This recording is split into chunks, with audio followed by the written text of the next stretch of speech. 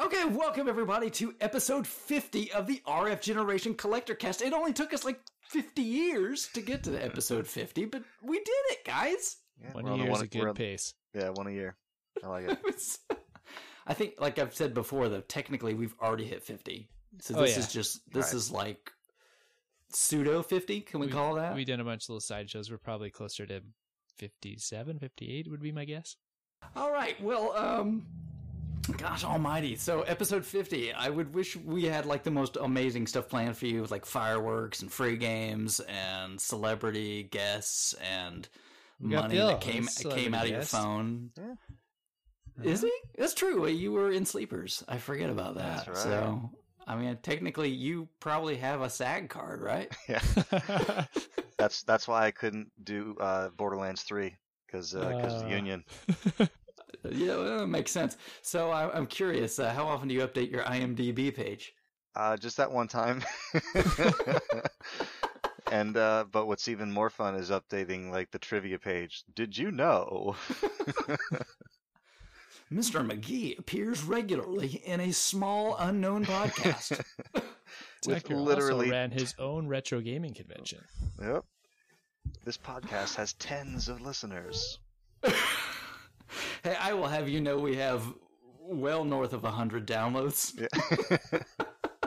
All time. It's like one per episode. We do have a lot to talk about, though, because, not only do we have a topic, and questions. Questions are back again. And Bill went to the actual Retro World Expo, so we're going to get an update on what Krabby and I missed, because we're stupid people that have responsibilities and stuff that we have to take care of. I am too, but I ignored them for a day. And it was also, we'll get to this, but it was the day of my wife's baby shower. Yo. Do you need any help? Because I'm going to go. Well, you took your son with you, right? That's the help. Exactly right. Yeah, my younger son went with my dad and hung out for the day, and I took my older son. So taking the kids away so she could focus on the shower. Like at first she was like, "You can't go. It's the day of the shower." And I was like, "No, dude. Like this is a good thing." Well, and remember, everybody, now you've heard the story of how Bill had his last child. Yeah. Currently true. Oh, that ship's sailing, buddy boy. Yep. It's already left the port. But, we always I like to get to it right away because they're fun, and those are questions. But before I want to get to, the listener questions, we were just having a quick chat before, and I want to recap quickly for the listeners to get them up to speed. We were talking about old Batman, because anybody that listens to the show knows that Krabby and Bill are Bat fans, and I'm Luke Batwarm on things at best. But Krabby, you were talking about you'd started reading some of the old funny papers, like from the ancient days where Batman karate chopped and shot people on a regular basis. Like the original run from 1939 onward into the 40s. It's been very interesting. I would imagine. I gotta be really curious. Like, does Batman use 1930s language? Like, yeah, see? It's mostly not bad, like when they're actually speaking, other than just a one-liner every time they do something action. It's the description text that's always very weird and homoerotic. It really describes his flexing muscles in his amazing looking suit constantly, and then once they add Robin into the mix more often, it just gets weird. Well, I mean, I don't, but you got to give the people what they want. Sex sells. They want Robin's tight little frame all the time, apparently. you got to draw the bat bulge. You know what I mean? It's gotta happen. I was just wondering, are they oh, the coppers are here? I'm waiting for a few really goofy moments, but there's one panel every 10 books that'll jump out at me like that, but it's not as overt as you'd think it'd be. Oh no, it's the President Roosevelt here. Well, yeah, he's selling war bonds, a couple recent ones, because World War II's been going on while they're writing, so it's creeping into the text a little bit. Children, stop buying this comic book and go buy war bonds. Support the war effort. But please really don't, because we still need a job. So I'm curious, Bill, then have you read any of these really old ones? So when I started getting into Batman, it was pretty late. Arkham Asylum had come out, and it was amazing. And there's not a ton of games that I play where I kind of like really get like deep into like like a lot of games have like like Skyrim's got books and like like there's games that like you can really dive deep. In Doom 2016, there's a lot of lore there if you want to dive into it. Sometimes I'll get into that, but typically I don't. In Arkham Asylum, I really got deep into it. Like when you would find like a new bad guy and you'd read a whole thing about and there's ones that like Two-Face and Catwoman and Penguin, but then there's some of the ones that maybe you didn't know as much about, and I started kind of deep diving there. So I remember going to PAX East. I think it was 2012, 2013, one of the first ones I went to, and there was a dude who was the community manager for Harmonix at the time that I had kind of been chatting with because I was big in the Rock Band forums back when I could actually like play and get on leaderboards and stuff. And he was a big Batman guy. And I asked him, I was like, listen, dude, how do I like I'm just getting like my feet wet with Batman. Like, what do you recommend? Like, should I just go back to like number one and just, go forward? And he said, no, don't do that. I would also not recommend it. Yeah. I was just more curious to see like Right. how when certain tropes were introduced into the series, and some of them are like right there from the start, and some of them you just do not see for a long time. Right, yeah. So he said like, the original stories, he's like, not only are they hard to track down, but they're a mess. They're all out of order. Like there's tons of weird different storylines. He's like, what I would do is I would get some of like the main, like, the good story arcs that people like know and like, Year One, Killing Joke, Dark Knight, Returns, like all that stuff. So I kind of went with some of the more modern, like 80s and 90s story arcs, but I have gone back and read like Batman, like like 1 through 5, and like some of the early stuff. And that very first issue, which was a Detective Comics issue, it's pretty cool because like they play it up like Batman and Bruce Wayne are different people, and then the reveal happens like at the end of the episode, and it's like whoa, and like that was like the setup for like the rest of the issues. But yeah, it's we have this perception of kind of like the old timey dialogue when it really kind of plays like just like an episode of like Batman on TV where like everything's very deliberate, where like they don't assume that who Commissioner Gordon is like every single time. So like each time it's got to be like, this is the commissioner here and he works with Batman. So but yeah, I've gone back a little. So did you read well. It's pretty early. Did you read the one with Hugo Strange where he takes mentally ill people and like turns them into monsters, and then Batman literally like hangs him by a noose out of his plane like a mentally deranged person? No, I did not. It's brutal, and he does stuff like that all the time in the first year of the book. Wow. So nuts. Well, I mean, we all remember the recent movie where Batman tried to kill Superman because he's a killer. I mean, that's what Batman does. Because he obviously could does. If he wanted to be fair. Yeah, it's a really good thing that, Martha! that their moms had the same name, exactly. Gosh, who would have thunk it? Well, I guess if we want to talk about my introduction to Batman, that would be like the Batusi and, 60s reruns of the 60s Batman. And I never really read the comics. And then Batman 89 happened, which, Krabby, you were poo-pooing recently, right? 5 years old when that came out.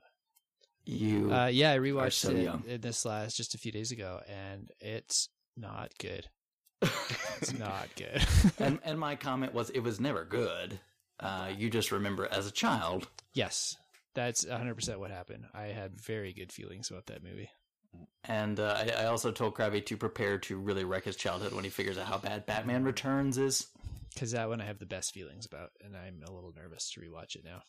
Yeah, I would just leave it alone, if I were you. Yeah, but... I remember having Batman 89 on VHS, and for some reason I remember like looking, because like with VHS, like I was big on like looking at covers and spines and stuff. It was just a thing, the early collector seed was planted.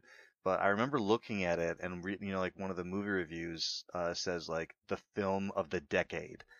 And I remember thinking like, oh wow, the film of the decade. And I remember watching it, and as a kid, it was probably it's not, you know, super like ultra violent or anything like that, but there's some disturbing images and some, you know, like kind of like the weird way they say it in the rating, like, oh, like frightening imagery.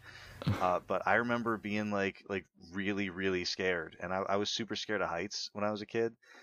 So you know, with the at the end of the movie when they're like going up the tower and like Sure. they're looking up and they're looking down, like I remember being like really super scared just watching that, like shaking. But you know, I haven't seen it like super recently, but I feel like I watched it like a few years ago, and it's probably one of those things where it's, you know, there are movies where like it'll strike me like, oh my god, this is so bad, but more often than not, I'll just watch it and like I'll kind of, you know, be like, yeah, I remember this, and I remember seeing this when I was a kid, and like it's, you know, it's I don't really remember the last time I watched it thinking like, oh man, this is really really bad.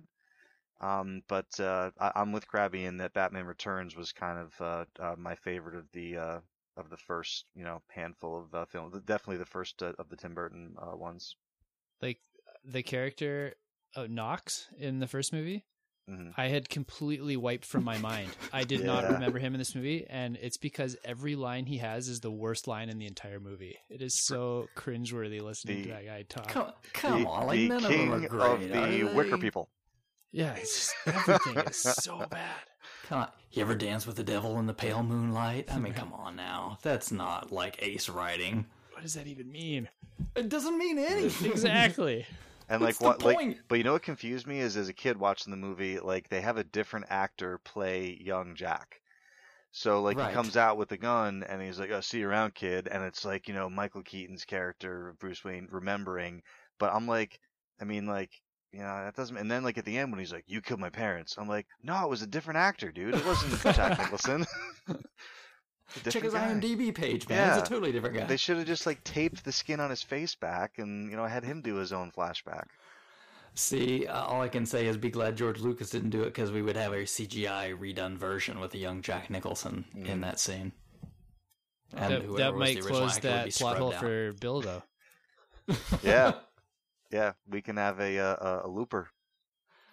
Okay, well, I guess that takes me to what I was going to ask, and that is this new Joker movie that's come out, right? Yeah, yes. And I guess it did like really well on opening night or something. And Today, I so think. what's It's only been what's out for the interest? like a day now, I think. Yeah. publicly. Yeah, I like did really well from what I understand. So what are you guys' thoughts? Interested?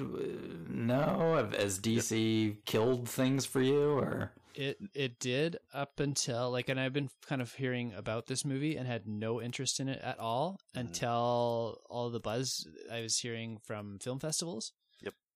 That kind of piqued my interest a little bit, so I do kind of want to check it out in the theater before it heads out. Yep. But Like, yeah, yep. 100% the same. Everything I heard about it just made it sound weirder and weirder, and I'm like, oh, this is gonna be such a mess. And now it sounds like a beautiful mess, though, and I kind of want to go see it.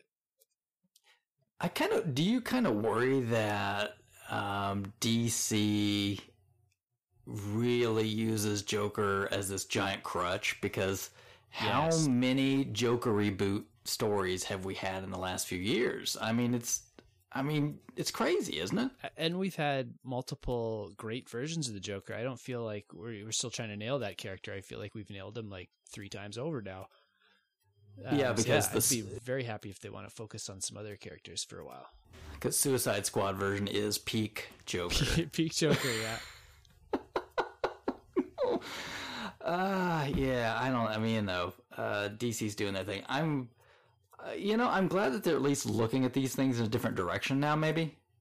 Yeah, I still need to see Shazam. That one I'm very interested in as well. It looks like a lot of fun and a lot different than their other stuff because I wasn't into Aquaman and Wonder Woman like a lot of other people where those didn't hit for me. But Shazam looks like I would enjoy it, and this Joker one looks like it could be interesting. Yeah, I'll be kind of curious to see if they go more with this grit, you know what I mean?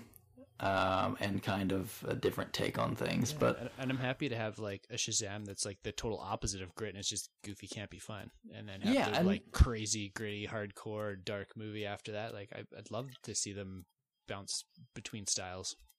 yeah, and honestly, that's why I think I liked Wonder Woman so much, because it reminded me of '80s action hero movie. You know what I mean? Where it's just the good guy kicks butt, or the good gal in this one kicks butt. Ooh, literally, pun intended. Literally, yes. Good for you. I'll get an award even though I'm halfway asleep, but thank you. I pulled that one out. But, you know, that's it. It's like the story wasn't crazy, but the bad guys were kind of and creepy, but you never had this like, oh no, it's totally going to fall apart. No, you're like, no, Wonder Woman's totally going to take this. It's kind of like an Indiana Jones movie. You never really worry that like nothing's ever going to happen to Indiana Jones. You know that. There's never a worry in your heart somewhere. It's just fun. And I kind of appreciate that.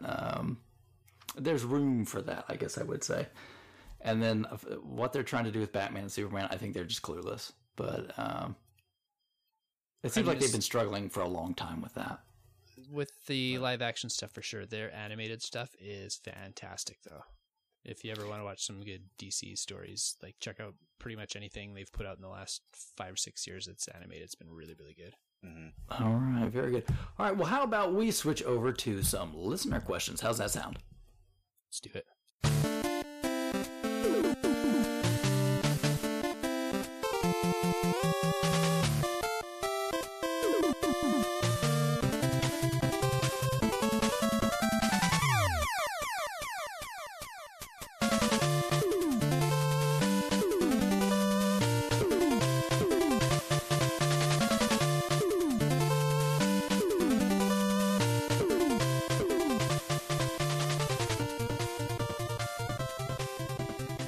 All right.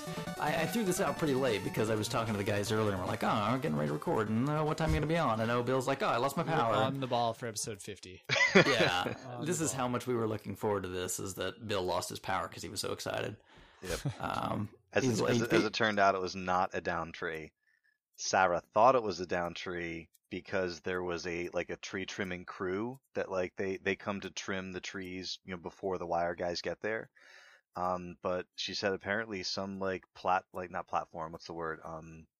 truck came and somehow got their apparatus hooked on a wire that was never secured, or I don't know all the details, but then they drove away and pulled the wire out of the transformer. and Sarah said she talked to some neighbors and they were like, there's this huge pop if you ever heard a transformer blow. Oh yeah. So transformer blew, but they I guess he didn't hear it because he was listening to I don't know, music too loud or something. He's listening to the RF Generation Collector Cast. Just kept driving. Yeah, that was Pocky. Took my power out. So yeah, but right after the guys were like, hey, yeah, we're all good for tonight. My wife was like, the power's out at our house. So, but yeah, came back up. So what happened really is that Bill was really excited, so he plugged in his Genesis, Sega CD, and 32X all at the same time, and the power just went out. Exactly. Good thing I didn't. No, then it's if I had a CDX, then the power would have gone out. But alas, there is none. All right, well, let's get to these. Just a few of these that came out. First up is our buddy Josh, the @GameBoyGuru on Twitter, and he asks, what game or series have you played that you want to like, but it's because it's objectively good and you like the aspects of it, but the sum of the parts is less than the whole and it just doesn't click with you. So, Krabby, can you think? Man, you should like it. It just doesn't happen. I wonder if he's thinking of the same game I am when he wrote this, because we both recently played Saints Row the Third with the Playcast.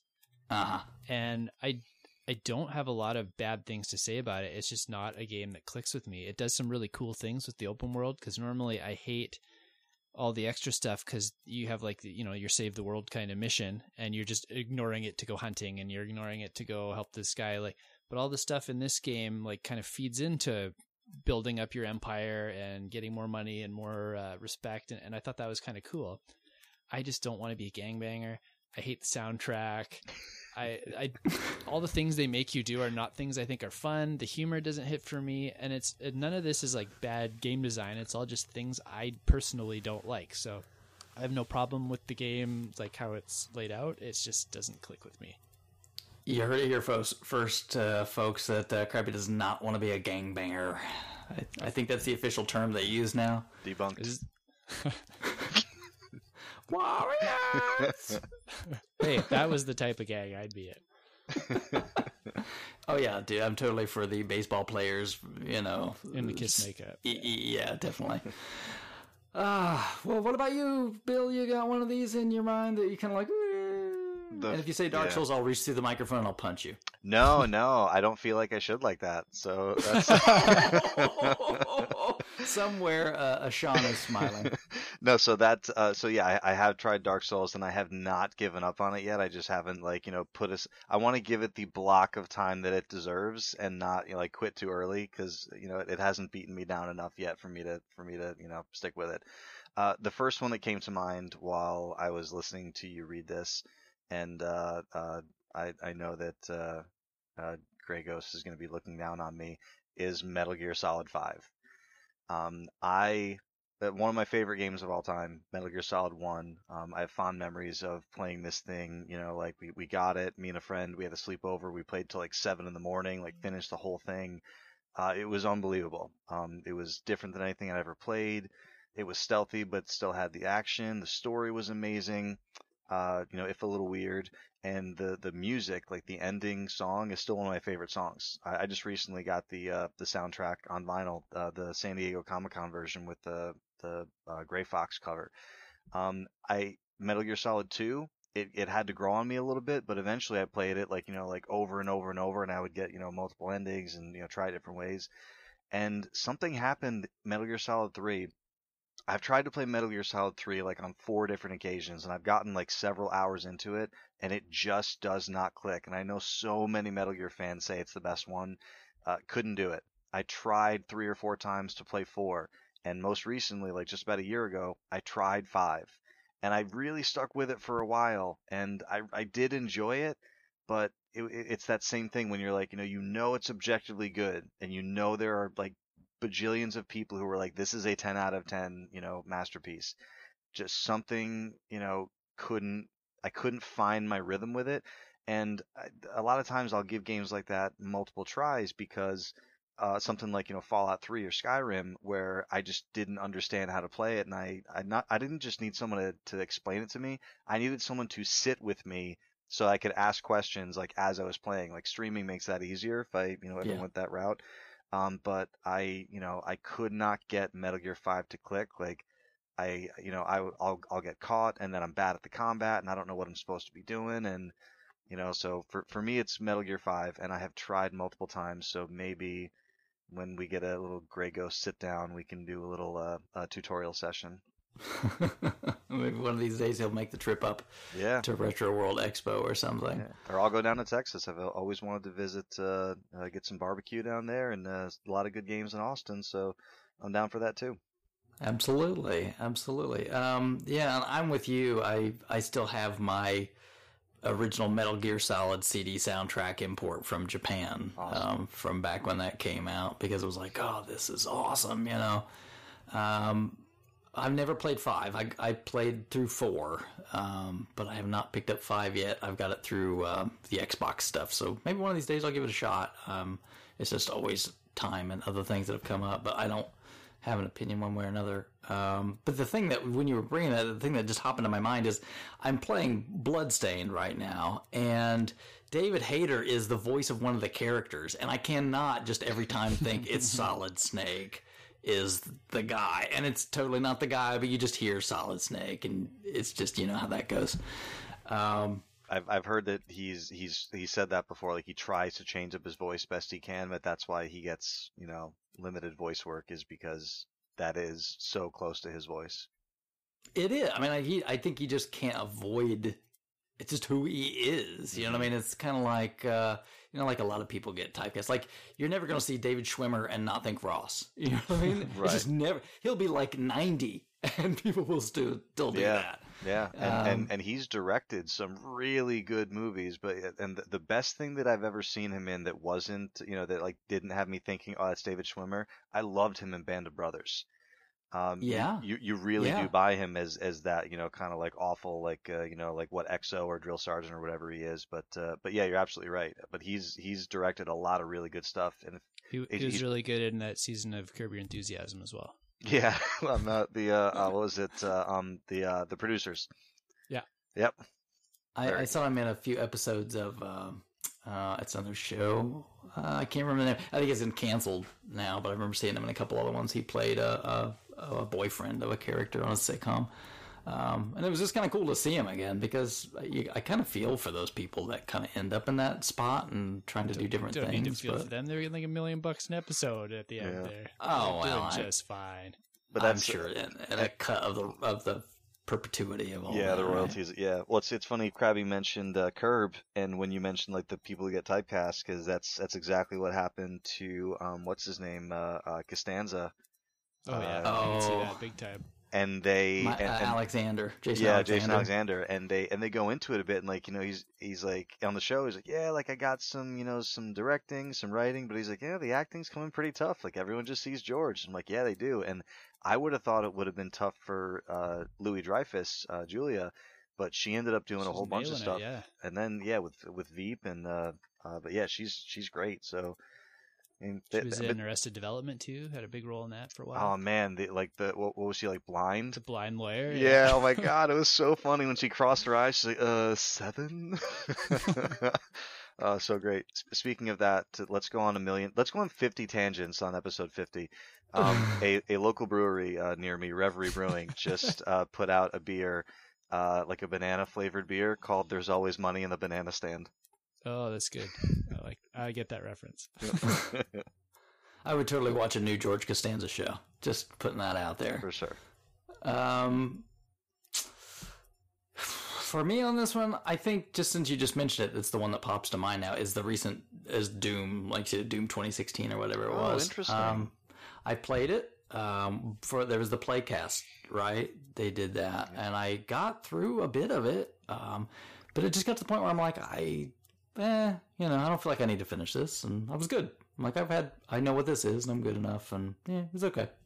Interesting. And which makes me weird because like everybody praised that so much. I'm like, why am I not more loving this? But I guess it's probably like things like Red Dead and other things. It's just some things are for me and some things aren't, and that's cool. Exactly. Yep. And that's it's how I feel funny about Saints Row too. Yeah. Yeah. It's funny because I played it for the playcast too, just a year late. And so everyone had already gone through it, and I played it before I listened to the playcast episode. I think it was from last like October, November, so it is like about a year. Yeah. But yeah, it was pretty universally liked. But like with any game, there's always gonna be people who it's like, oh, it's just not my jam. And the first time I tried to play it on console, I didn't get it. Like it didn't click with me, and it might just have been the controller, because the game is so fast, and the accuracy for me was lacking. The mouse keyboard was the thing that like pushed me over the hump, that like made me competitive, on that regular difficulty. So, but yeah, that's a good one. Cool. Well, that's a good question. Thank you very much. And for everybody, if you aren't already, Josh does one of the sister podcasts on the site with the shooter group that's over there. So Shoot the Core Cast. If you're not already listening and watching his stream for that stuff, you guys should definitely check that out. I feel kind of bad now with this new job. I have to get up so early. I'm probably not going to catch a lot of his streams. I used to kind of watch them in the evening, but I'll do what I can to keep an eye on those. But he puts them on YouTube too, so you guys can check that stuff out along with his reviews and everything else that he does. Speaking of sister podcasts, the defunct sister podcast on the site, RF Generation Nation, still exists. I think you can still go out there and listen to it if you want to. But our good friend, Mr. Adam, so Bickman2K on Twitter, he asked a couple questions. First off, he says, what would be the next classic mini console you hope someone would make? I don't think we've already talked a little bit about this, but what games do you wish were included that haven't been yet? What is left? Is like 3DO mini, or I don't know. I mean, Bill, what do you think? What should be there that's not already? Yeah, I mean that's the question, is like what is not there yet, right? So then you also have to be realistic, there's probably not going to be a GameCube Mini. It's already pretty small. Exactly, yeah, and you It know, has a handle. yeah, and it ran on disc, and even though you can emulate it, it's probably not like like the cheapest thing to make and put out. I think the N64 is likely. I think that would be I think that would be the a cool one that you could do. I know everyone's expecting me to say the 32X. You could get the whole library on it. Yeah, that'd be pretty impressive. Exactly. It would then that's what I was going to go next is one of two things. Number one, it has to have the whole library. It would be amazing if they could throw some of the CDX, the CD like combo games on there, Corpse like Fahrenheit Killer. and stuff. Yeah, Corpse and the Supreme Warrior. And it'd be really cool if they could get like some of the kind of like unreleased Dark Side and maybe like Cool Spot. And I think there was a FIFA game that was like teased, and there's a demo out like floating out there, some of it wasn't released. But I mean, the only way that they could do it would be if they made it like physically fit on the Genesis Mini, right? They're doing a mini Tower of Power, I think I heard. Pretty sure. You can in Japan. You can buy the little accessories for the new Genesis Mega. You can buy the Sega CD and the little 32X. They don't do anything. They're just cosmetic, but you can buy them. Yeah, That's what I'm thinking of. They look cool. yes. They made ones for the US too, but they only sent them to influencers. Or that's- we need How are to they supposed influence more. influence me to buy one if I can't buy one? Exactly. I'm like, just sell the doggone things, right? I'll put. Yeah. Anyway. Okay. Yeah. So, So, Trevor, yeah, what do you think? It- Oh, I'm sorry, Bill. Let me cut you No, off. yeah. So I was saying I think the N64 is likely. I think we've talked about before that like the N64 was like just like in one of those like dead zones. It was kind of like after I was like really into kind of like the older style games, but it Mhm. was like before like I really got into like the kind of like PlayStation era. So like it doesn't like hit that like nostalgia button for me. But I still think that would be a good one to continue the little bit of the collector that's still in me. I do like having like my NES Classic, my SNES Classic. So like I'm kind of itching for like let's put another box next to those two, So that was what I was thinking along the N64 lines. Cool. All right. Well, since you mentioned it, though, he asked, what kind of games. So if you could pick a few games, I mean, maybe besides the ones for N64, what would you pick? So you know what I actually always really liked on the N64? Not a lot of deep dives on there. No, Like, yeah. there's Beetle Adventure Racing on that system. That is a really good game. That's a good It game. is. I'm not joking. I Yeah. know, I played a lot of that. So Yeah. you know what I really do like on the N64 that doesn't really get a lot of love is what I think I've told this story before maybe about playing San Francisco Rush like in the arcade in that like big green chair and like going like through the loop in Alcatraz. Rush. I really, really, really liked that experience in the arcade, and I remember like when San Francisco Rush came out on Yeah. 64, I was excited for it. So that would be Totally. one that I would pop up, and like it would be that like I'd tell that to my kids every time we go through the loop. Hey guys, when Dad was a kid, we know. Dad, you were never a kid. Please shut up. Yeah, we listened to episode 50 of the Collector Cast. We know. You made us in the car. Yeah. It's the lullaby before bed. So yeah, I mean, so besides the regulars, of course Mario and Zelda and stuff. But yeah, I'd like to see Rush on there, and it'd be nice to get the Beetle Adventure Racing, Game or, is good. Automobili Lamborghini. just all racing games. Yeah. There you go. Well, what do you think, Krabby? What would you put out there? I think the next batch we're going to see is more handheld stuff now before we see N64 is my hunch. But Okay. then I would personally like to see would be more of the like what they did with the Commodore 64, some more old computer ones. But specifically, I'd love for them to do like they could do regular ones that are just like the Commodore that plug into your TV. But I'd like them to do like a deluxe model that comes like with the monitor built onto the system, like they came in the old days. Oh, you want the TRS-80 Mini? Yeah, do TRS, do old Atari computers, like whatever. And game wise, like I'd like stuff because I don't know those platforms as well. I'd like this a half like classic stuff and half stuff that's just obscure and weird and fun. No specific titles. Like if they threw a couple old games that I liked, like King's Quest or Civilization or something like that on there, that'd be fun. But if they had a whole bunch of stuff I'd never heard of, I'd be really happy with that too. Cool. For me, it would have to be a Saturn Mini. I mean, I can't think of anything. I was really surprised when they announced the PC Engine TurboGrafx when I really did not expect that to happen. So I mean, from in a Konami magical, especially. yeah, in a magical land, that's me. I was saying like, yeah, do that one next, and somebody, I don't know, somebody somewhere got Konami to wake up and do something. But yeah, I mean, bravo, whoever pulled that one off, you know. But yeah, I would think Sega Saturn might be trickier to do, but there's a PlayStation Mini, so I mean, you know, if they imported a bunch of stuff too and like translated it, that would be phenomenal. Yeah, I want you to think of like what Konami has done with the title selection that the TurboGrafx and the PC Engine Mini are getting, and think of something like that for Saturn. So a lot of unique imports, maybe like, okay, we're going to give you the Saturn version of, you know, Castlevania. If they just like localized the whole Shining Force 3, like people would lose their minds over that.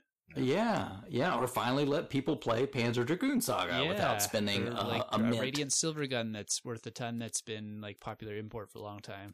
Yeah, or even just some of the not so insanely and humanly priced shooters are really good. And you could throw on, there's some good RPGs that are on that system that you could play. A lot of good action games. Yeah, I think that's it. I think so many people probably miss the Saturn. And it's the first time expensive to catch up on. Like it is. Just the staples are pretty pricey on that system these days. Saturn prices have gone nuts. Yeah. So yeah, I think I would love to see a Saturn Mini. So that's a really, really good question. And Adam didn't stop there. He thought for a minute and went, I got one more for you. Real quick, before we leave the Saturn Mini, do you think it'd be really cool if they pulled a Sega and like released it without telling anybody? On sale tomorrow. When are you guys releasing it? Oh, like it came out yesterday. You should go buy it. It's in Toys R Us. I bet you that would sell like crazy these days because just people communicate much better.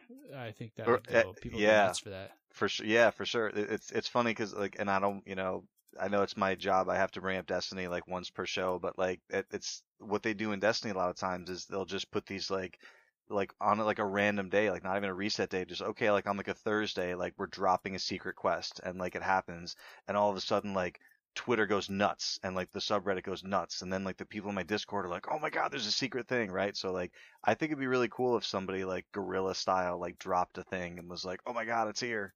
Oh, and ahead of their time. And goes even crazier and does like the limited thing, like, oh, there's 10,000 of them. Go. Right. So, people are calling out of work and that'd be pretty cool. Yeah. I'll cross my fingers. I mean, or I'll just play my own Saturn. Yeah. But, I would have said the Turbo CD was a long shot. Like, if that can happen, I think the Saturn's actually in the realm of possibility at this point. Mm-hmm. Yeah, could be. So, back to Adam. He asked us another one, which I think this is a really good question. He says, what's your favorite I have 10 minutes game to pick up and play? Like, just need a minute. Yeah. So, Kyle, what do you think? I don't have one that has like persisted forever, but the one that I've been doing that a lot with in the last couple of months is Tetris 99. Really fun to just sit down with 100 people playing Tetris and just see if you can be number one that round. It's a lot really addictive, and that 10 minutes can often turn into more than 10 minutes. I think that's the hard part sometimes with games is sticking to 10 minutes. And a lot of these times these days, by the time you boot a console up and everything else, it's like, oh, my time is gone by the time I launch the game. It's frustrating. Even when you got like half an hour and you have to like sit there through an update, like that just kills the momentum, kills the fun. Absolutely.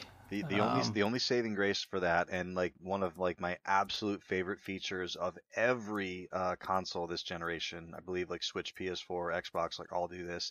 I mean, granted, it only works if it's the last game you were playing and it's like still running. But when I was playing God of War, I left the PlayStation 4 in the bedroom, and that was kind of like my bedroom game. And so I would like just pop in there, you know, like real quick and just turn the TV on and hit the controller and bam, like there I am. I'm like in God of War, like where I was. And then I can play for like 5 or 10 minutes. And then like, you know, someone needs me and I just turn the TV off, like, you know, like suspend the system or whatever. And then when I have Putting another 10 the dots together of when that game came out, being in your bedroom and having a baby coming out soon, there's some kind of weird gore fetish. Yeah, that's I mean that's probably like, fair. We're like, Sarah, call me boy one more time. Oh, so good. It was actually a little while ago I played it, but yeah, like the suspend and like reinstate. So like for me, my 10-minute probably pick up and play. You know, there's a whole bunch that I could do. Like, you know, like Skyrim takes a while to boot, so like I'd like to say that, but like it wouldn't, you know, the Switch version wouldn't be like ready to play in that amount of time. PC is a whole lot quicker because I have the NVMe drive, and it's like super crazy fast loading up. But still, I would still say my like, you know, pick up and play is probably right now Super Mario Odyssey, because there's still a lot of power moons that we do not have, and whether it's just me by myself, but more often it'll be like my son. Because like a lot of times, like anyone with kids knows, it takes a little time to get out of the house. As the kids get older, it gets better, and you're like, all right, buddy, get your shoes. Like, okay, I'll go get them. Get your, you know, get all the stuff. But a lot of times, you know, one like at a restaurant, like one kid's meal is ready before the other kid's meal, and like you gotta kind of improvise. So sometimes if like Callahan's ready to go, and Cameron's still like throwing a temper tantrum and hasn't used the bathroom or whatever, like it's a good thing for like, okay, just get one of the kids occupied for like just 5-10 minutes just so we can get out of here. And Mario Odyssey is what we'll do. We'll like pop it on, and I showed my son how to look at the map and be like, okay, like these are the, you know, it's showing you that there's power moons here that you haven't found yet. So you can kind of spend like, you know, like 5, 8, 10 minutes either just figuring out like where in this area is there a power moon that I haven't found, or actually like getting it. And my son knows at any given time, like, dude, how many we have? Oh, we have 594. Like, anywhere in his life. Up there. Yeah, yeah. So we and it wasn't all done like at once. Like we did like the main story, and then when it was over, it was kind of like, oh, that game was really fun. And like you know how like when you go to each world, like it like throws out like a whole bunch more power moons in like each planet, like world area. So like we kind of visited each one to unlock all those. But you know, other things come out, other, you know, other games, just other things in life happen. But like that's the one where like if we have 10 minutes and it's like, okay, like we just need to kill some time before like leaving, or if like, you know, we take the Switch with us and like we're waiting in the theater for a movie to start or something and we got there early, it's like, all right, let's get a power moon. So that's what we do with our 10 minutes. I love that so much. That's awesome. Yeah, well, the Switch definitely lends itself pretty well to that sort of stuff. For me, I think usually, I don't know if I would say like one go-to game per se, but like types of games. Like I think like shooter, like old school kind of shooters are the great kind of thing to just flip on, because I'm not usually fantastic anyway, and I can just shoot some stuff, I get some points, okay, and then I die, and everything's cool, and I don't have to worry about it or get frustrated or anything, because I only had a few minutes anyway.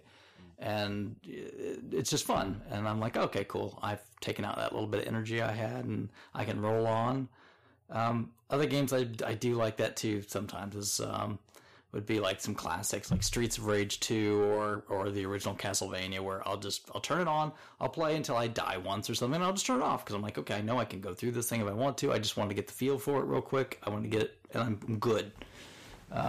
So those are the little sort of things that just are bite-sized to me, and I just want to get that taste again. I don't know if I want to commit, you know, an hour or two always to that, but yeah, it's kind of fun.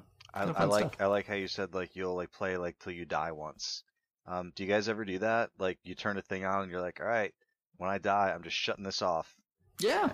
Wow. I can't do that. I'll do that like if I'm at my parents' house and like, you know, we're leaving and we're in a rush and I'm like, oh well, my Play Choice 10 is here, so I'm like, we just play Contra. I'm just gonna play Contra until I die. And then like Sarah's like, come on, we gotta go, and I'm like, I haven't died yet. Like, okay, you know, it's like when you're a kid at the arcade, right? It's like, no, my quarter, I've still got it going, you know. That's cool. I think that's it. There's got to be some bite-sized game. Like, I know for some people it's probably phone games, but I don't play phone games, so you know.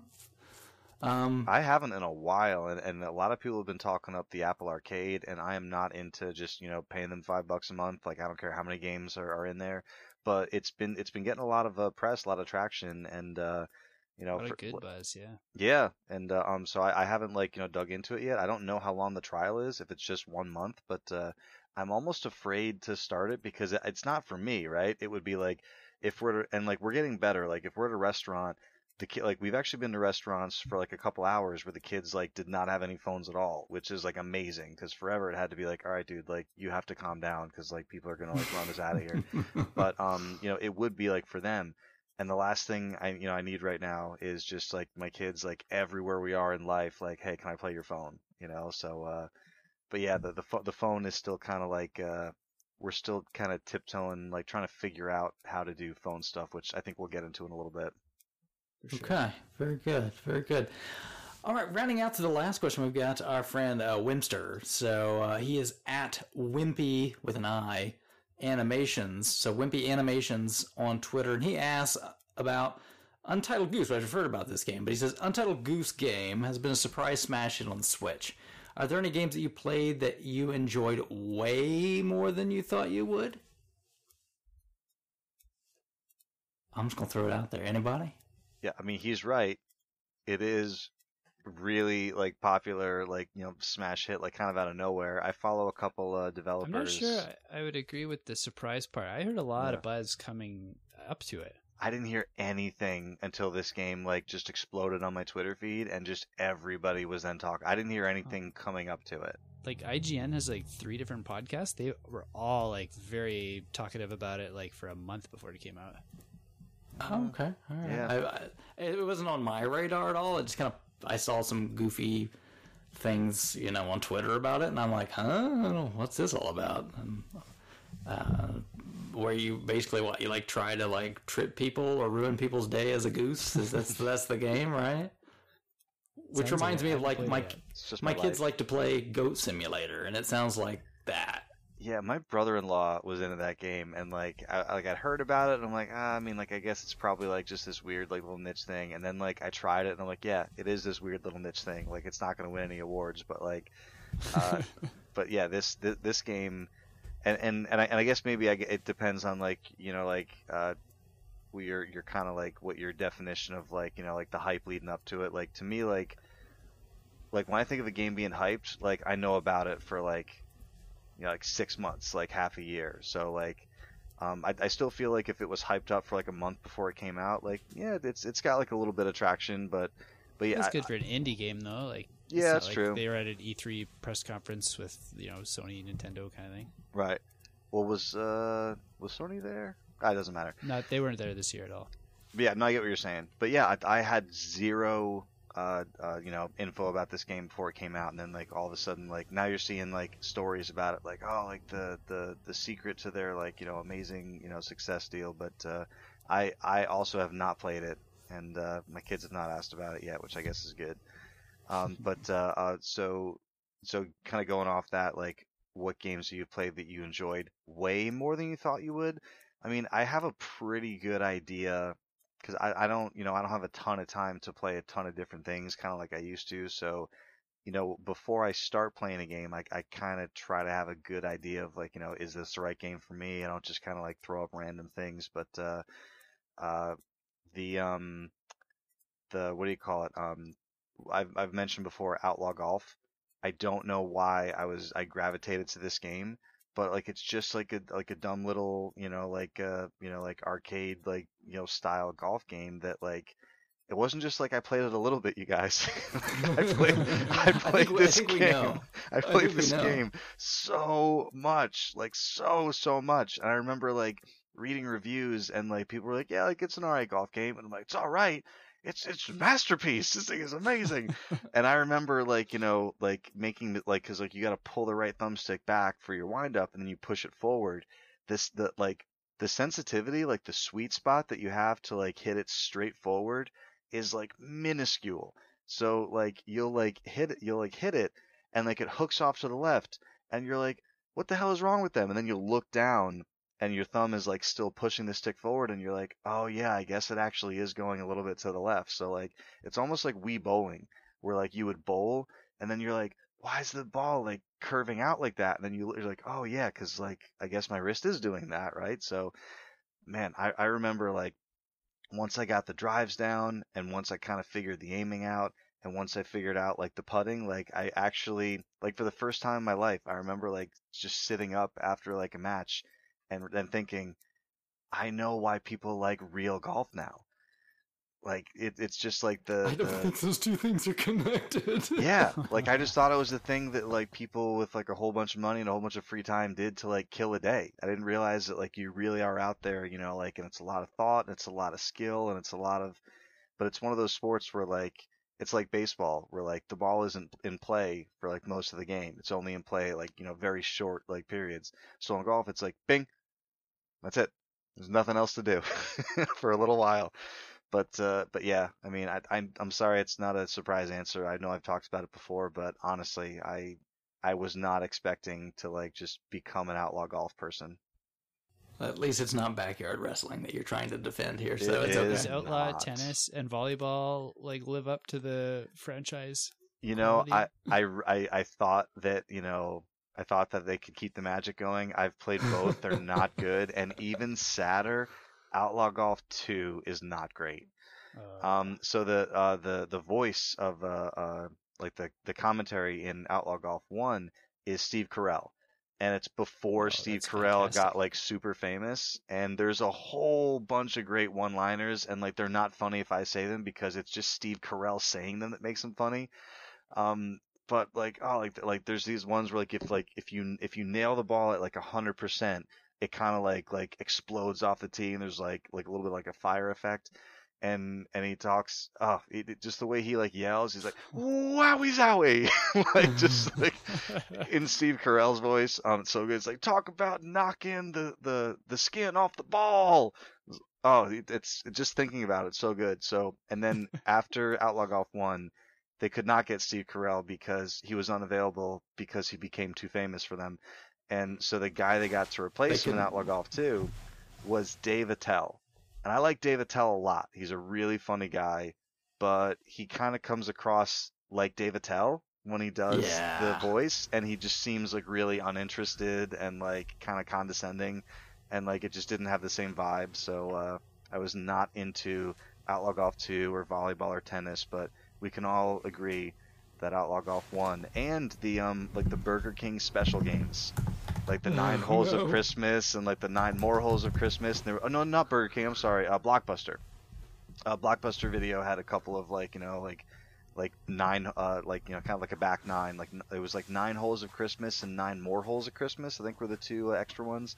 And I'm pretty sure Steve Carell did those too, and it's actually different voices. Different script for it. So they're worth picking up. And then when the Xbox Mini comes out, they can have the entire Outlaw Golf trilogy on that. I'm surprised for the second one they didn't get Dana Gould. You know, I'm sure he was out of Gex work by then. So it's.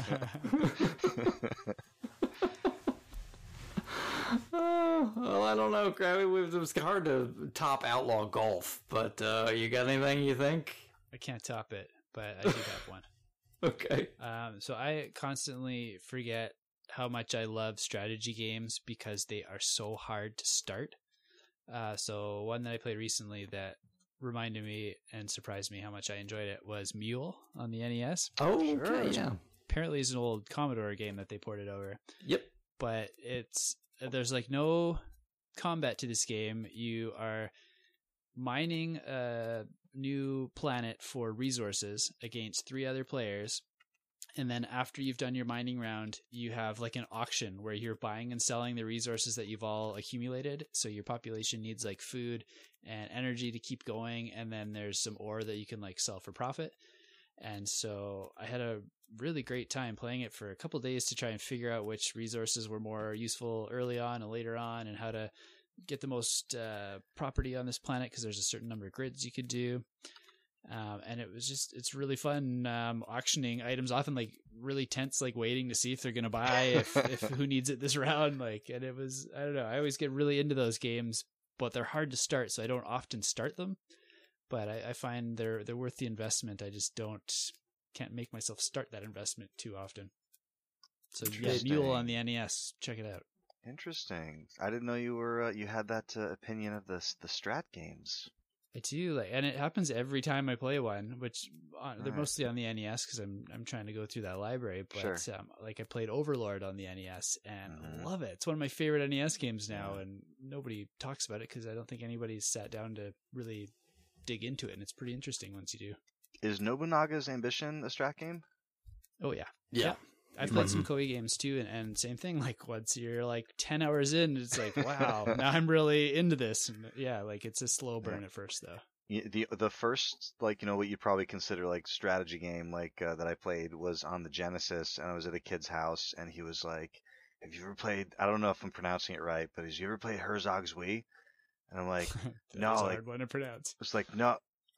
I'm like, "Well, that's what he said, so that isn't me saying it. That's what he." But I was like, "No, like, what the hell is that?" And then he showed me, and I didn't even play it. I just watched him play it, and it like hurt my head thinking about like all the things he was doing. And I tried it, and I'm like, no, this isn't for me. And it wasn't until years later when I like started playing like Civ 5 that I was kind of like, oh, like I get strategy now. And then like I started going back and like playing some of the old stuff. But it's funny you say that, because it's funny for me in games like Civ that I love the very beginning.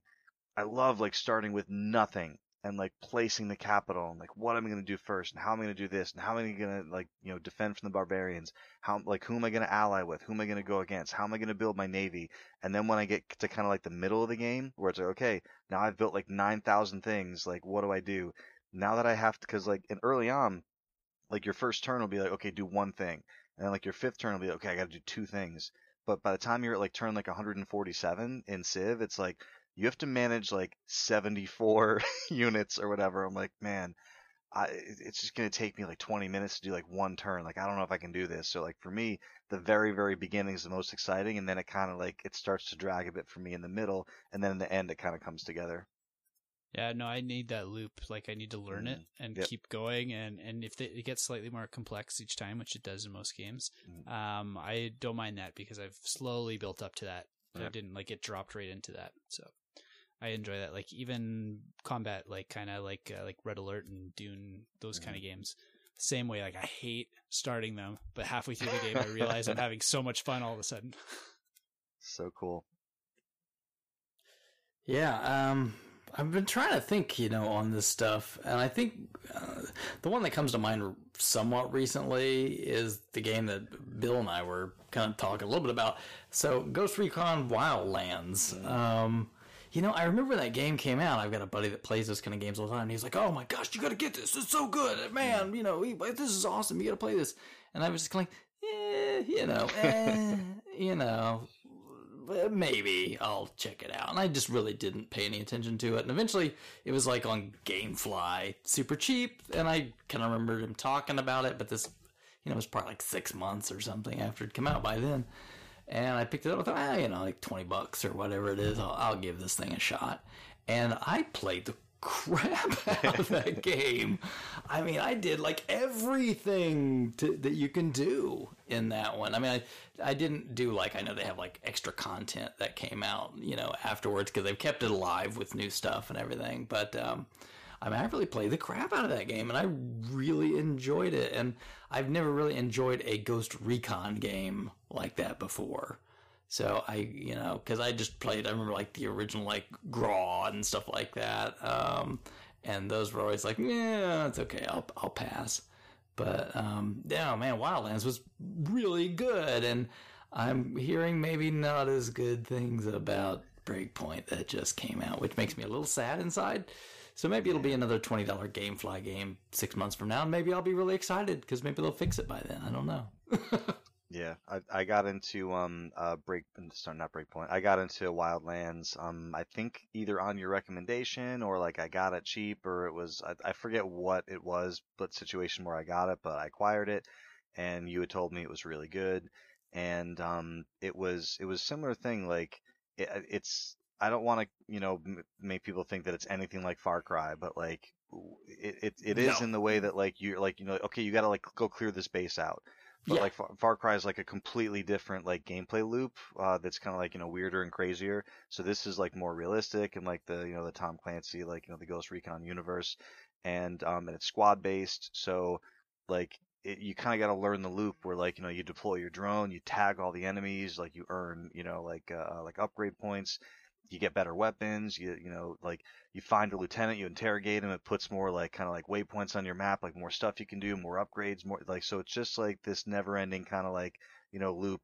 And the map is absolutely enormous, like It even is. like a helicopter flying across it at like 120 knots or however fast the helicopters go, it takes like 7 forever. Picas, I think. And so you have to fast travel. And I really, really do like the game. It does frustrate me more than a lot of other games, like that I would kind of compare that to, at least in like a Far Cry sense, for like a base clearing, or even like a Rainbow Six Vegas type game. The checkpoints, in my experience, are super unforgiving. Like I'll They get are. like entirely through like an entire like story mission, and then it'll be like, okay, like you'll flip a switch and it's like, okay, now you gotta like there's a guy, you have 4 minutes to go rescue him, and it's like, oh geez, and it's like across the map, so you gotta like find a helicopter real quick that might be guarded by 40 dudes, and then Yep. fly away in the helicopter, and then you make it to the guy, but he's in the middle of a room, and he's like in the middle of a crossfire, and like one of your like AI guys shoots him, and it's like, okay, you failed, and you have to go back to like the beginning of the mission that's like 15 minutes long. It's like, dude. So there's a whole bunch of times where I've been like, like drop the controller, like I'm not playing this. But then like 15 minutes later, I'm just thinking about it, and I'm like, I know I can do that, Yeah. So, Yeah. but yeah, it's really, really cool with the sync shot, where like you line some guys up, and then you either just tell them to engage or you engage. It really puts a ton of responsibility on you to make sure you like find all the targets, because if you stealth do everything, it's really rewarding to be able to clear out a whole area like without having to like set off an alarm. But like if one dude sees you, like it all goes to hell, and like you could save it, or you could just kind of like just die and like restart. But it's weird, because it's one of these games that I really enjoy playing, but the game is massive, and it kind of depends on I forget who said this, but one of the YouTube guys that I was watching just on the game was like, it's basically it knows exactly what it is. It's this like kind of 5 to 10 minute gameplay loop, and how much you play of it depends on how much you like or can tolerate that loop, because it's over and over and over again. So if you It love is. that gameplay, you're gonna be good. And it's almost like for me, it's almost like what you said with Doom. I have played a ton of it. I enjoyed what I played of it. I don't like need to turn it on like today or tomorrow, but if I, like in a week from now, if I decide, you know what, I'd like to play that, like I would totally fire it up and like, clear out like one or two little areas. So it's an interesting game. Yeah, it's very tactical, which I don't mind the slow burn, because I'm not Mr. Crazy Shooter guy. So being able to use my noggin instead of like being perfect with my right stick or something, to get the headshot is a little more my style. But yeah, so it's been out there for a while. I'm sure you can get it for like nothing these days. So if that's something interests you. I would have thought that, because I was like, well, now that I got this, I got an ultra wide monitor recently, so now I'm like looking for like, oh, some cool games I can play on this thing. So I go to look at it on Steam, and it's $50. I'm like, dude, Breakpoint comes out like tomorrow. How is Wildlands $50, right? It's probably because you're looking on Steam. If you looked on Ubisoft's like own store, maybe you'd get a deal or something. I'll take a look as you continue, and I'll let you know. Who knows? I think they've got something now, though, don't they? Like Ubisoft has one of those like pay so much and play all you want sort of things now too. Everybody's doing that, I think. Yeah, I know EA does. I don't know if I've heard of. I think for PC, Ubisoft does, but well, you could check it out. I don't know if it's any good yeah, or not. But... Yeah, they have a launcher. I'm not sure about service, but I will verify that too. There you go. So I just want to thank everybody very much for taking the time to send in some questions. It's always a lot of fun, and I will also say that you don't have to wait until I put out the call. If you just want to throw some out there, I can always jot them down, and we can come back to them later. So if something hits you, or you're listening to this and you want to fire something off, please feel free to do so.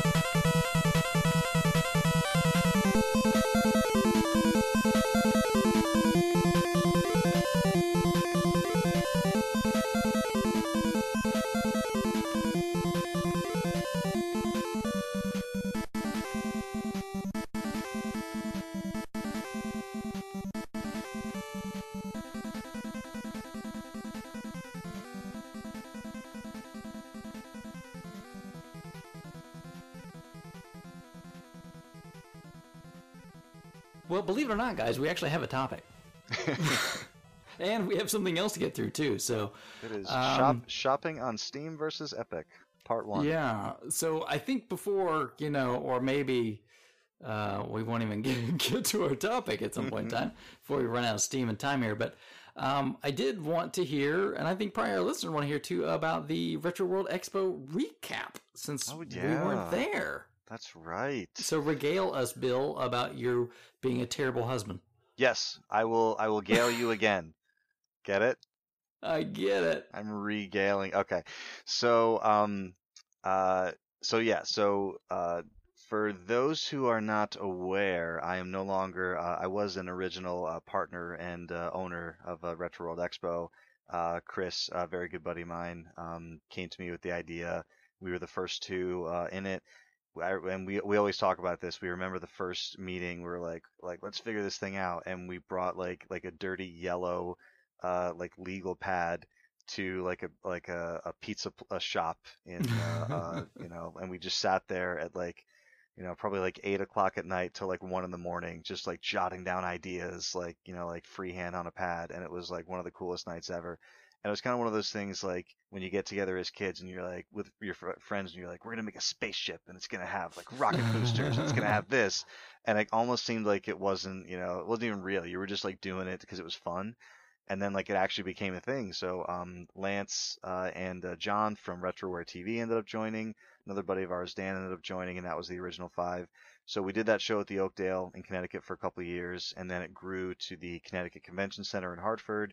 And last year, Chris ended up moving his whole family and out to California, sold the stores that he had here in Connecticut, opened up a new store out there. And we were all kind of thinking, with him being long distance and with us, me and Lance both have, kids, and I have more, another kid coming. We kind of thought, okay, it's time to move on. Like, we'll maybe see if we can, get a buyer for this thing. And long story short, what ended up happening is they decided they were going to move forward and, give it one more year. And I was kind of like, listen, guys, I'm really, I can't give this the attention it deserves. And I don't want to half-ass it. Excuse my language. So, I ended up selling my shares back to them. So this is my first, it's kind of bittersweet. It's my first year having like zero involvement with the show, like no planning, no, kind of like recruiting volunteers, going and doing like, marketing, going to other shows and like, hanging up banners and telling people, oh, come to our show, this and that, doing the cheerleading type deal. So it was really cool not to have to do like dozens and dozens of hours of work, hundreds of hours of work during the year. But at the same time, like, it's kind of like you're like removed from this thing that like you kind of helped build. So it was a little bittersweet, but yeah, I've no regrets at all. The guys did a fantastic job. They're back at the Connecticut Convention Center, and it was a 2-day show again. So it was a Saturday and Sunday. And I was planning on going Saturday, staying, overnight at the hotel with my buddy Dan, who used to be a partner in the show, and then, going Sunday as well, and then coming home. But two things happened that reminded me that I couldn't do that. One of them was the woman I married reminded me that that was the day of her, of the baby shower. So my first thought was like, I'm gonna figure out a way to do this. And honestly, like, so at first I was like, okay, we'll figure this out. But then I called her up. I thought about it a little while. I'm like, listen, you're gonna not gonna want Callahan there anyway, right? And she's like, yeah, I guess you're right. But like, who's gonna watch? Our little guy. And my dad was kind of around. He's like, oh, I'll do it. So honestly, it was not a point of contention at all between me and my wife. We're still married, and so yeah, she had a fantastic shower. There's actually a little funny side story I'll tell about that. But so the day of the expo, I wake up and it's just kind of leisurely. Like, you wake up at like 8, whatever clock we get up, and kids get up and we have our coffee. And it's like, okay, I have my dad is picking up the cake for my wife's baby shower, and he's gonna, he was gonna bring the cake home, and then it was just a weird plan. So I was like, dude, I'll meet you at the cake place, and then you just take Cameron, and I'll take the cake back to, my place. Oh, that works. So I met him. We said, hey, everything's good. I handed off, my little guy. Got back to the house. My sister was there. She was getting ready for the shower. And I remember it was a very similar feeling to when the first time I went shopping on Black Friday after I had worked retail. Because, like when you work retail, you know what, the secret sauce and all that. Oh man, the days leading up to Black Friday are stressful, and like the day before, it's like, oh my god, like am I remembering everything? Like, did I get the cash? Do I get the thing? And who's got the wristbands? And where are the badges? And it's just all the stress of that. And then like a couple years later, you're just like a regular old 9 to 5er shopping on Black Friday.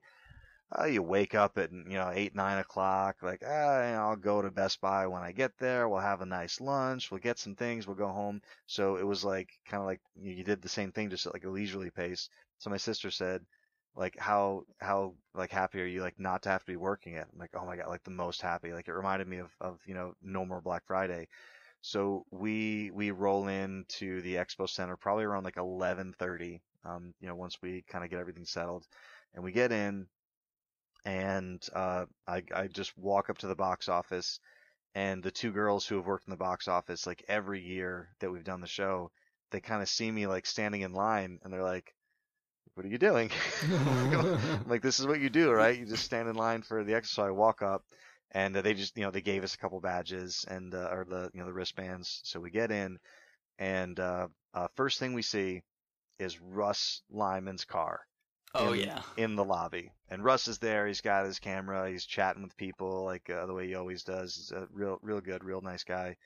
And so Callahan runs over and he's like, "Can I have my picture taken with the car?" I'm like, "Yeah, sure." So we take his picture with the car, and Russ like kind of hasn't seen him yet. So and he's met Russ. Like Russ has been to the house, and he's in Connecticut for people who are not familiar, and he's been to the house, and like the kids will run out and like because the car's not just done up on the outside, it's done up on the inside too. So he gets in there and he sees all the details with like the pipes and like the little Mario figures and like the Nintendo in there and stuff. So he's kind of like just exploring the car for a bit, and then he sees Russ and kind of gives a fist bump and we get some pictures.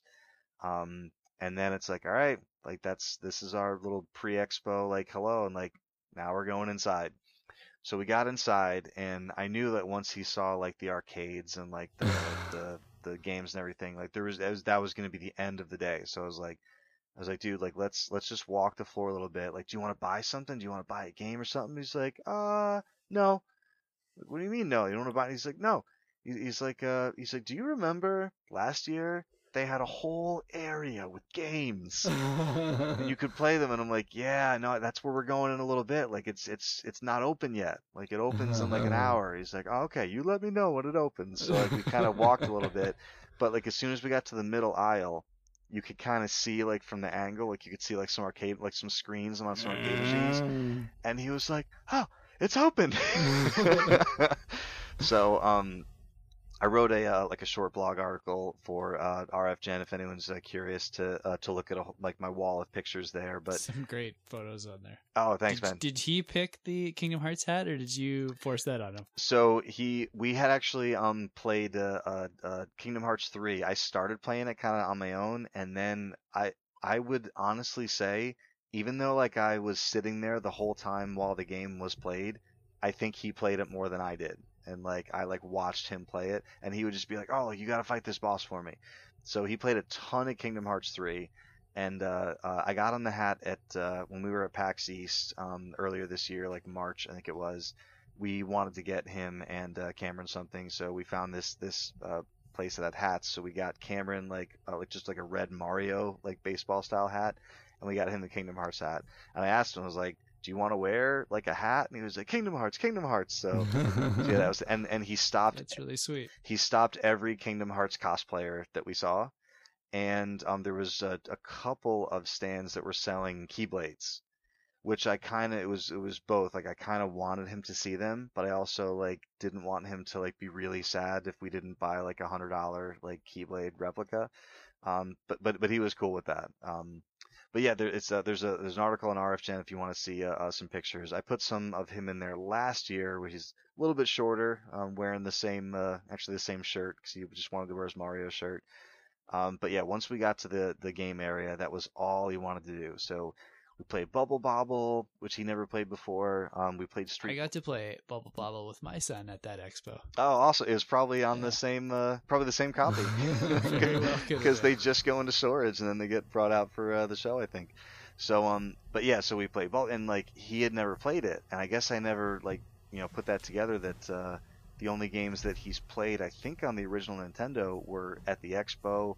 I don't know if we've ever. Oh no, we definitely have hooked up the Nintendo at the basement in my parents' house, but never played Bubble Bobble. And so we played that for a little bit, and it took him a little bit to kind of realize, kind of like some of the nuance that like once you get down to the last dude, he's gonna start going really fast. And then he started like freaking out, like he's going for me. He's angry. He's so angry. Those whales are terrifying when they Yeah. pop up too. Yep. So that was really. So we probably played it a couple times until he got like it down, and then we're like, okay, like now this one's for real. But he's just the kind of kid like he can stay focused on something, but if there's depending on the game, if there's a break in the game, he'll just kind of like look and like, oh, I see something shiny over here. And then so Street Fighter 2 on the Super Nintendo, and It's pretty shiny. which he knows from the classic. So he actually they brought the like when my wife took the kids down to Florida a little while back, they took the SNES Classic just because they didn't want to take the Switch, and like my wife didn't want to travel with it. She like didn't trust herself, like just her with the Switch with the two kids. She didn't want it to be like a fight on the plane and blah blah blah. So they took the Classic, that way they'd have something to play like at Grandpa's house.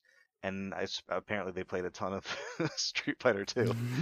Well, yes. So, yep. So he chose wisely. So but it's crazy because like if you look at this little like kind of like animation I put in there, a little GIF is he just presses one button. It's like medium punch or like light punch, and I'm just walking into him like, and it took like 38 minutes for him to like beat me. But like he's dancing, he's moving, and then when he knocks me out, he like just like yes, I win. And then like so right after we played that, I looked over in the corner and they have a Dynamo showcase with kind of like the granddaddy. They have Super Street Fighter 2 Turbo. So I was like, dude, do you want to play on the big machine? And he was like, what do you mean?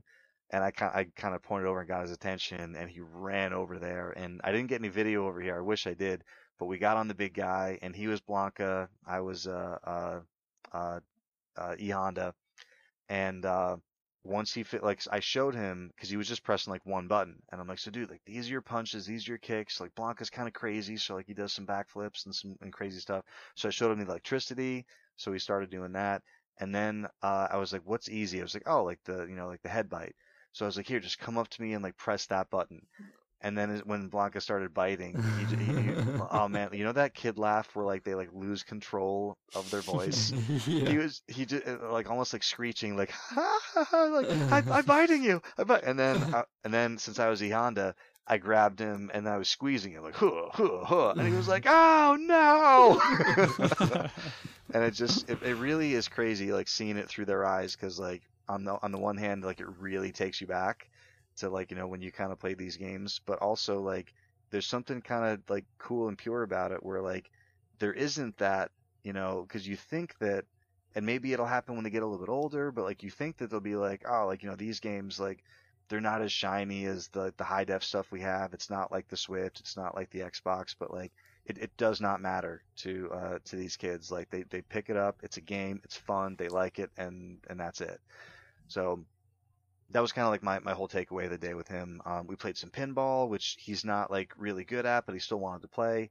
And he's kind of like, you know, just like slaps both buttons at the same time, Yeah. you know, but also like he's hitting like way too early. So he's hitting so early that like the ball will come down, and then he's just like hopping it like over the flipper, like straight into, The drain. into death. But yeah, he played some Monkey Ball. He played Sunset Riders. I'm just kind of going through like the blog article here. We played. He loves. I wanted to try to see if we could play through Ninja Turtles, but not only was that machine like really popular and like tied up for a lot of the day, he just wanted to play like Pac-Man over and over again. And after It's a good game. Pac-Man, yeah, I've heard good things. So we played Pac-Man, and you know what's cool about Pac-Man is I try to kind of put myself in his like eyes, like literally. So like as an adult, you're standing and like you're kind of looking down at the screen, and you can hear it, but it's not like, it's not like, you're not like in there, right? So like I realized that like his head, like he's kind of like partially because he's shorter, but also because he's like leaning forward, he's like in that box, right?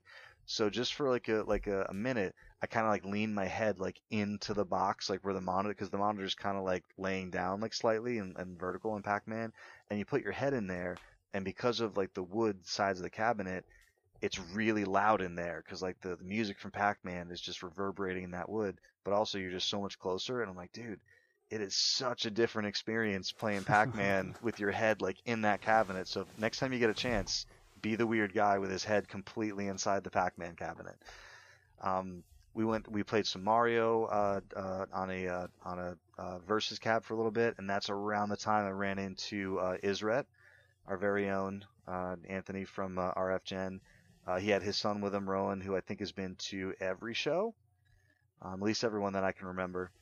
So we chatted for a little bit, and he mentioned that he saw Will and Pam. I unfortunately did not run into them.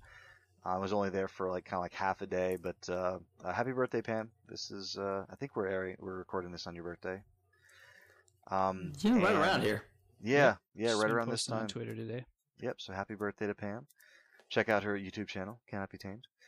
And but yeah, it was just so. But honestly, I was expecting to. I brought the Switch because I was expecting, okay, if I go to a panel, then that way, like I could at least have him like be doing Power Moons or something. But really, like there was a couple times when we kind of like pulled away from the main floor. Like we ate, we had some chicken fingers, and they actually on the special event stage they did some bands, which is kind of cool. But they also for the first time had a local like video game like symphony orchestra, which like I'd never heard of these guys. They're in Norwalk, which is just like 20-30 minutes from me, and I'm like, well, how could there be like a video game symphony orchestra in Norwalk? So I didn't know what to expect, and we saw them play, and it's like, dude, they're really good. And like they were all kind of like it was a fairly young crowd, but it was really like I don't know how many pieces it was, but it was like a good like 35-40 piece like kind of like symphony up there, and they were playing everything Wow. from like Mario to like I have some video that I didn't post there, but they were like, oh, we know this isn't, it's like a retro show, and this is kind of newer, but it's kind of like one of the big indie games in the last number of years. They played stuff from Undertale. They played some Mega Man. I don't think they played Mega Man 4, Krabby, unfortunately, your favorite. And Hey, Skullman's got a sweet feet. so, but yeah, they definitely. And the thing is, like, it's weird because like the Mega Man songs, but sometimes like when it's not played on the original instruments, it sounds kind of you're like, what is that? So like from across like the entire hall, I heard like on like flutes and like like other instruments like da down down down da da da da da. You're like, what is happening over there? But it was really really cool, and Callahan actually really enjoyed sitting and like listening to that for a bit while we ate. But it wasn't too long before it was like, okay, like we got to go back. So we walked the show floor a little bit. I ran into like a handful of people that that I know just throughout the years, and that's most of my experience at the show since I really really wanted to go to the after party. Oh, the other thing I didn't mention earlier, Callahan had hockey on Sunday morning, so I couldn't stay overnight because I had to get him back for hockey by like 8:30 in Danbury, which is like an hour and 10 minutes away. And excuse me, so not only did I have to get him back, but the after party is 21 and over or 18 and over because they have drinking and stuff like that. So I was really hoping to go to the after party because that's where like a lot of like the hanging out and like play some arcade games. There's a DJ, have a couple of drinks. There's in past years they've done a drink and draw, which is like you find like an artist that you really like. They have like a ton of them at the show. One of them, our friend Antoinette, the RF Gen guys have commissioned multiple times over the years to do custom artwork. We've Krabby's gotten pieces from her. Adam, I think Adam was Ness, right? Well, no, Adam bought one for me, and then I bought one for him. Oh, right. That was the great exchange. Adam got the one for me too, of me and my son that year.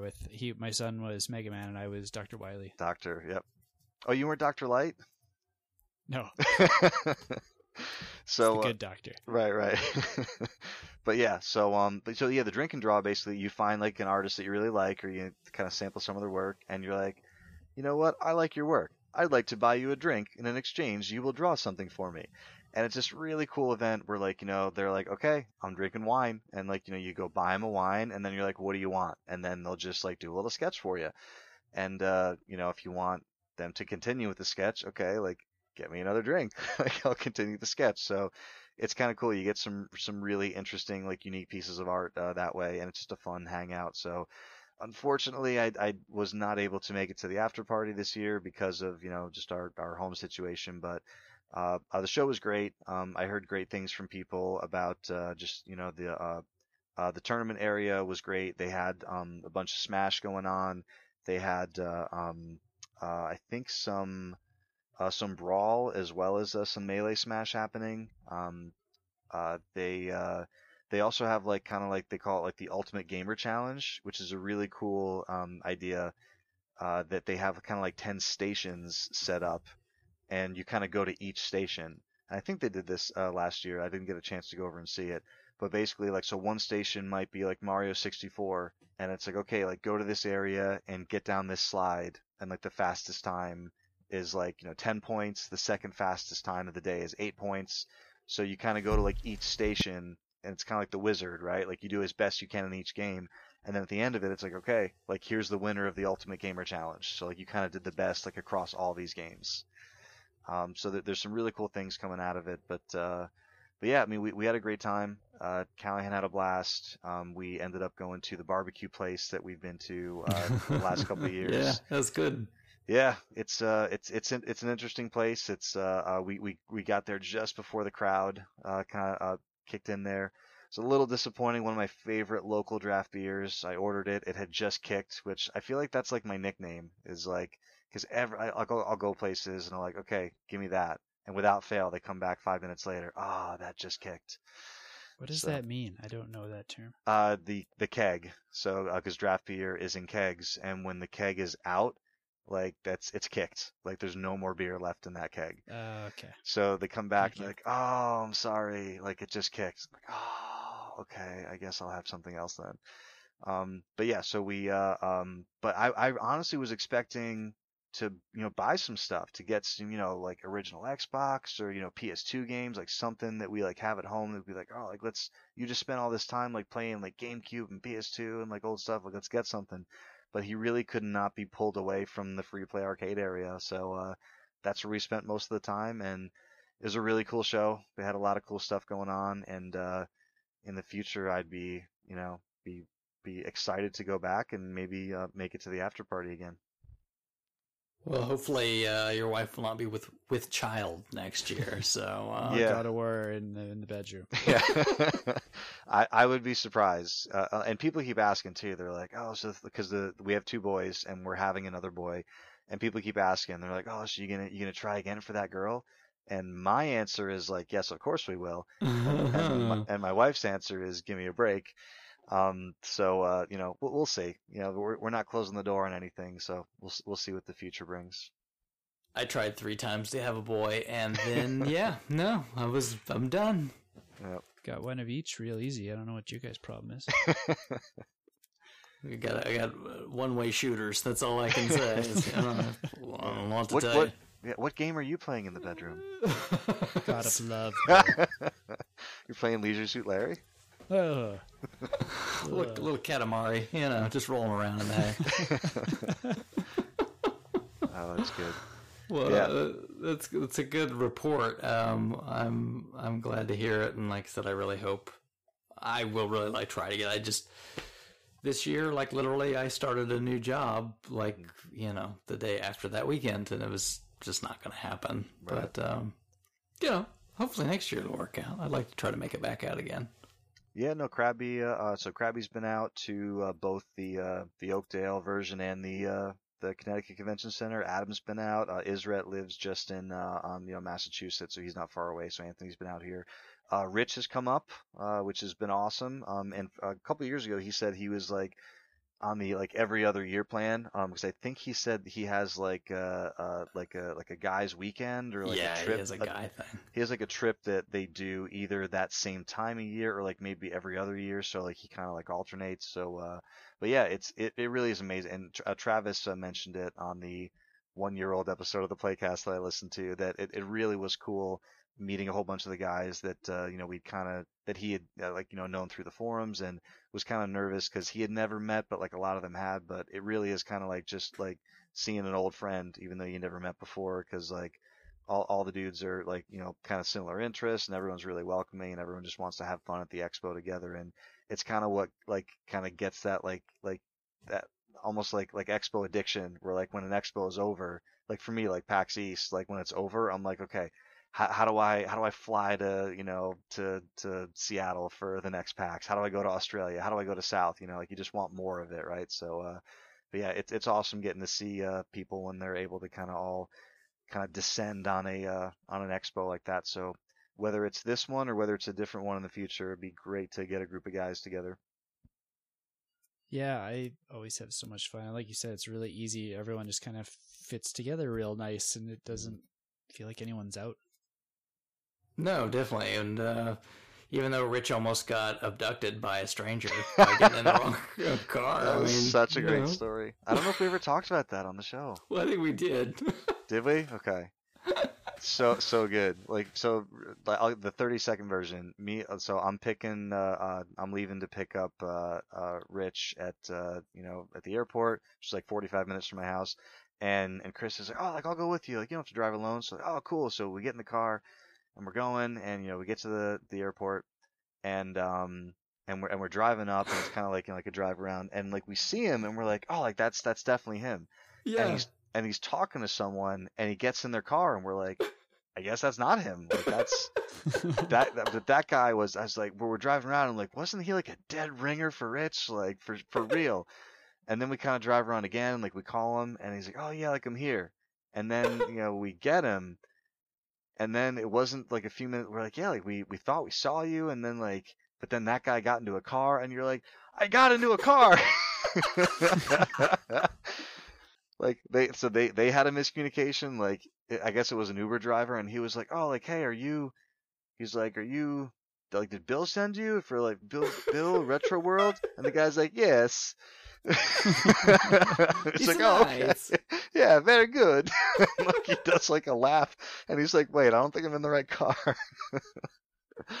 Oh, that was There's great. been a few adventures. We had to go pick up Eric from Germany. We're like, we don't even know what the guy looks like. Or... That was right. hilarious because there was all the places we could have picked him up, and the first one we tried, he's just standing right there. He's walking the door, and it's like, we were expecting to be walking up and down all the pickups, and it wasn't even tricky. He was just like, "Hi guys." Yeah, and Eric's a great dude. He was able to make it to one of the shows at Connecticut Convention Center. Also, his girlfriend came out. She was very nice. There's another funny story that he was staying at my house, and him and his girlfriend. My mom did not know this. And there was one morning where Eric wasn't feeling well, so he was sick. He texted us. He's like, "Hey, like I'm really not feeling well. Like I'll catch up with you guys later at the show." I'm like, oh, "Okay, no problem. Like feel better. Like we'll see you in a bit." And so my mom shows up at my house and just walks in because like why wouldn't she? And Eric's girlfriend is in her pajamas, like in the kitchen. So she walks in and she's like, "Hey," she's like, "Oh, I am a friend." So it was awesome, and Eric was very, very nice. He shot a message to me on Facebook Messenger like, "Oh, good luck with the show and this and that." So it's really great. We've seen Eric a couple times. He comes for like an extended holiday to the States, and it's always great to see him. And would love to see him again in the future too.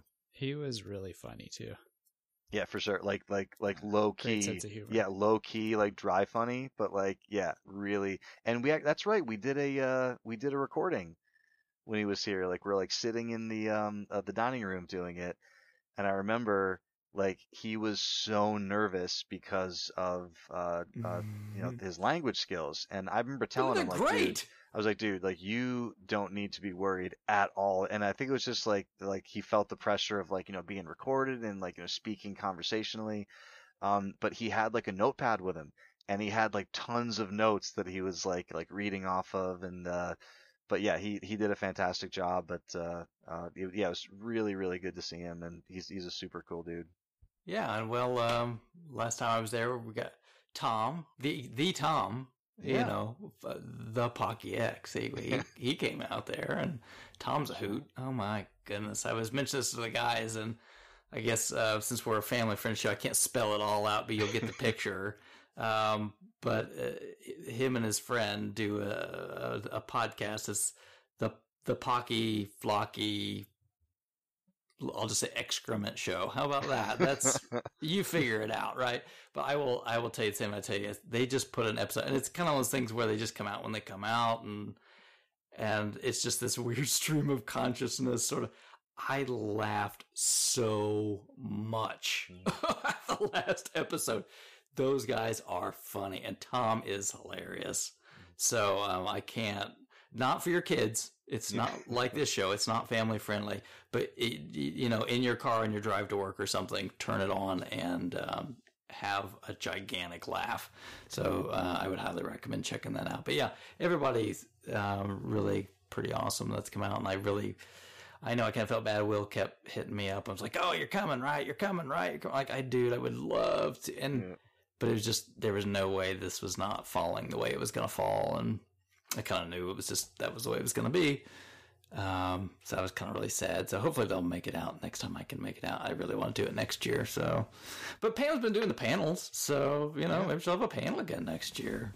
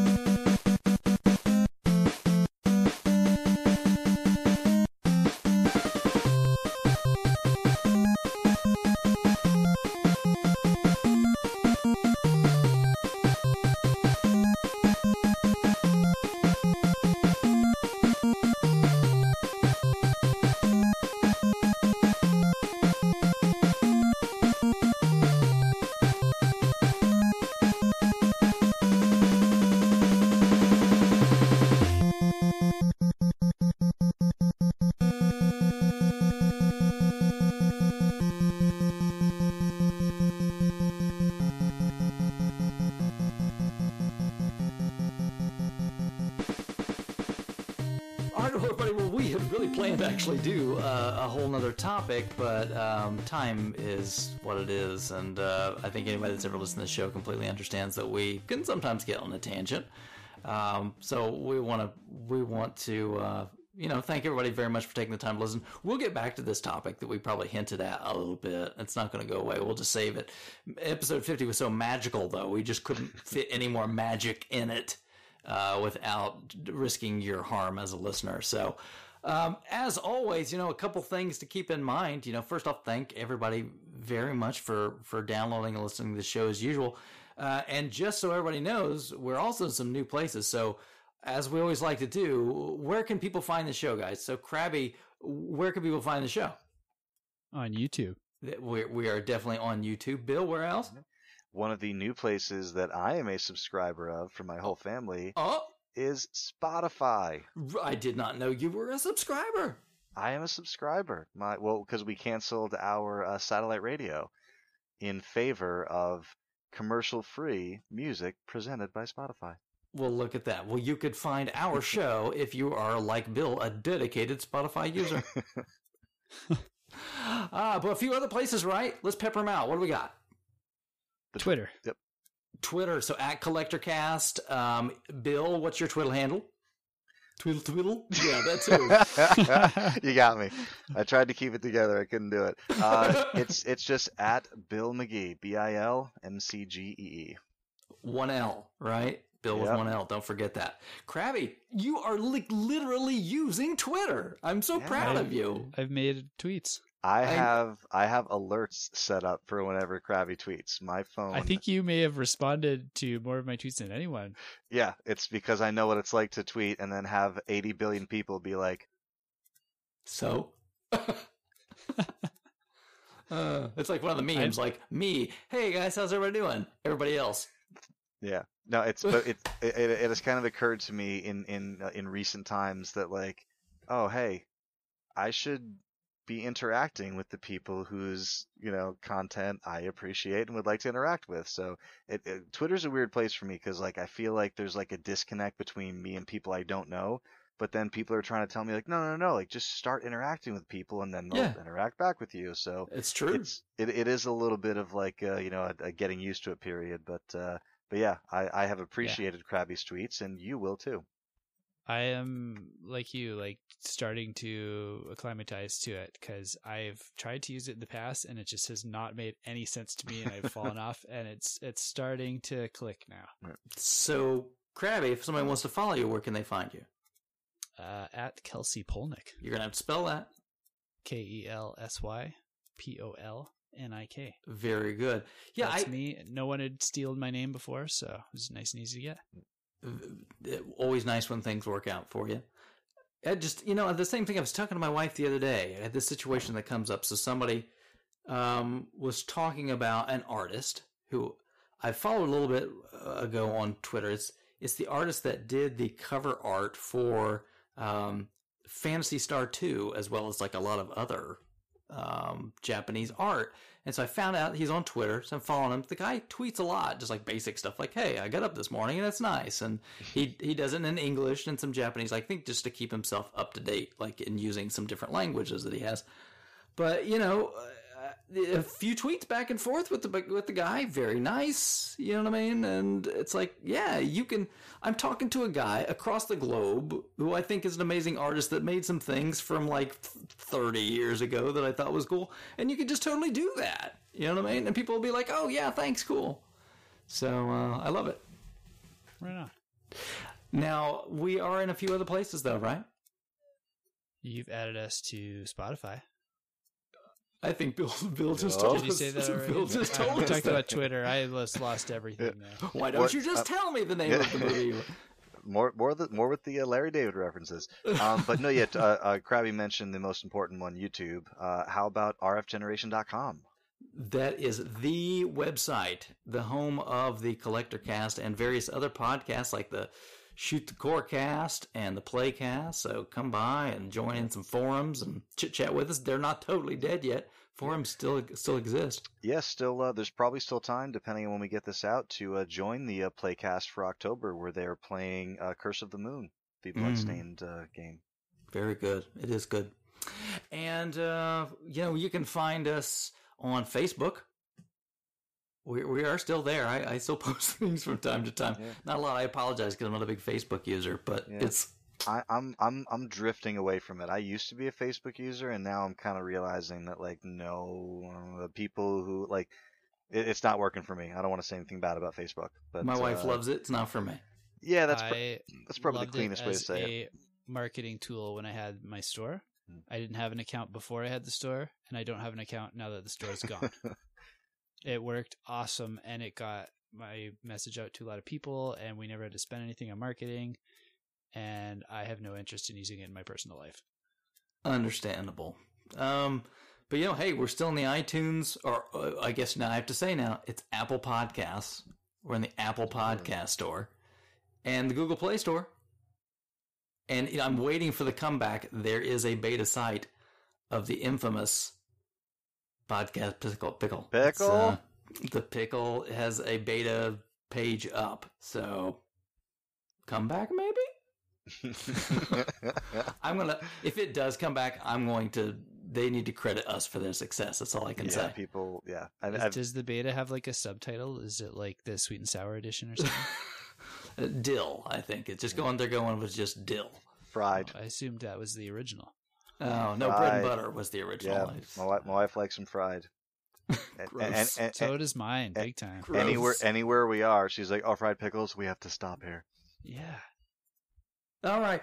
Well, thanks everybody very much for taking the time to listen and celebrating 50 episodes with us. We really appreciate it. And we'll talk to you guys soon.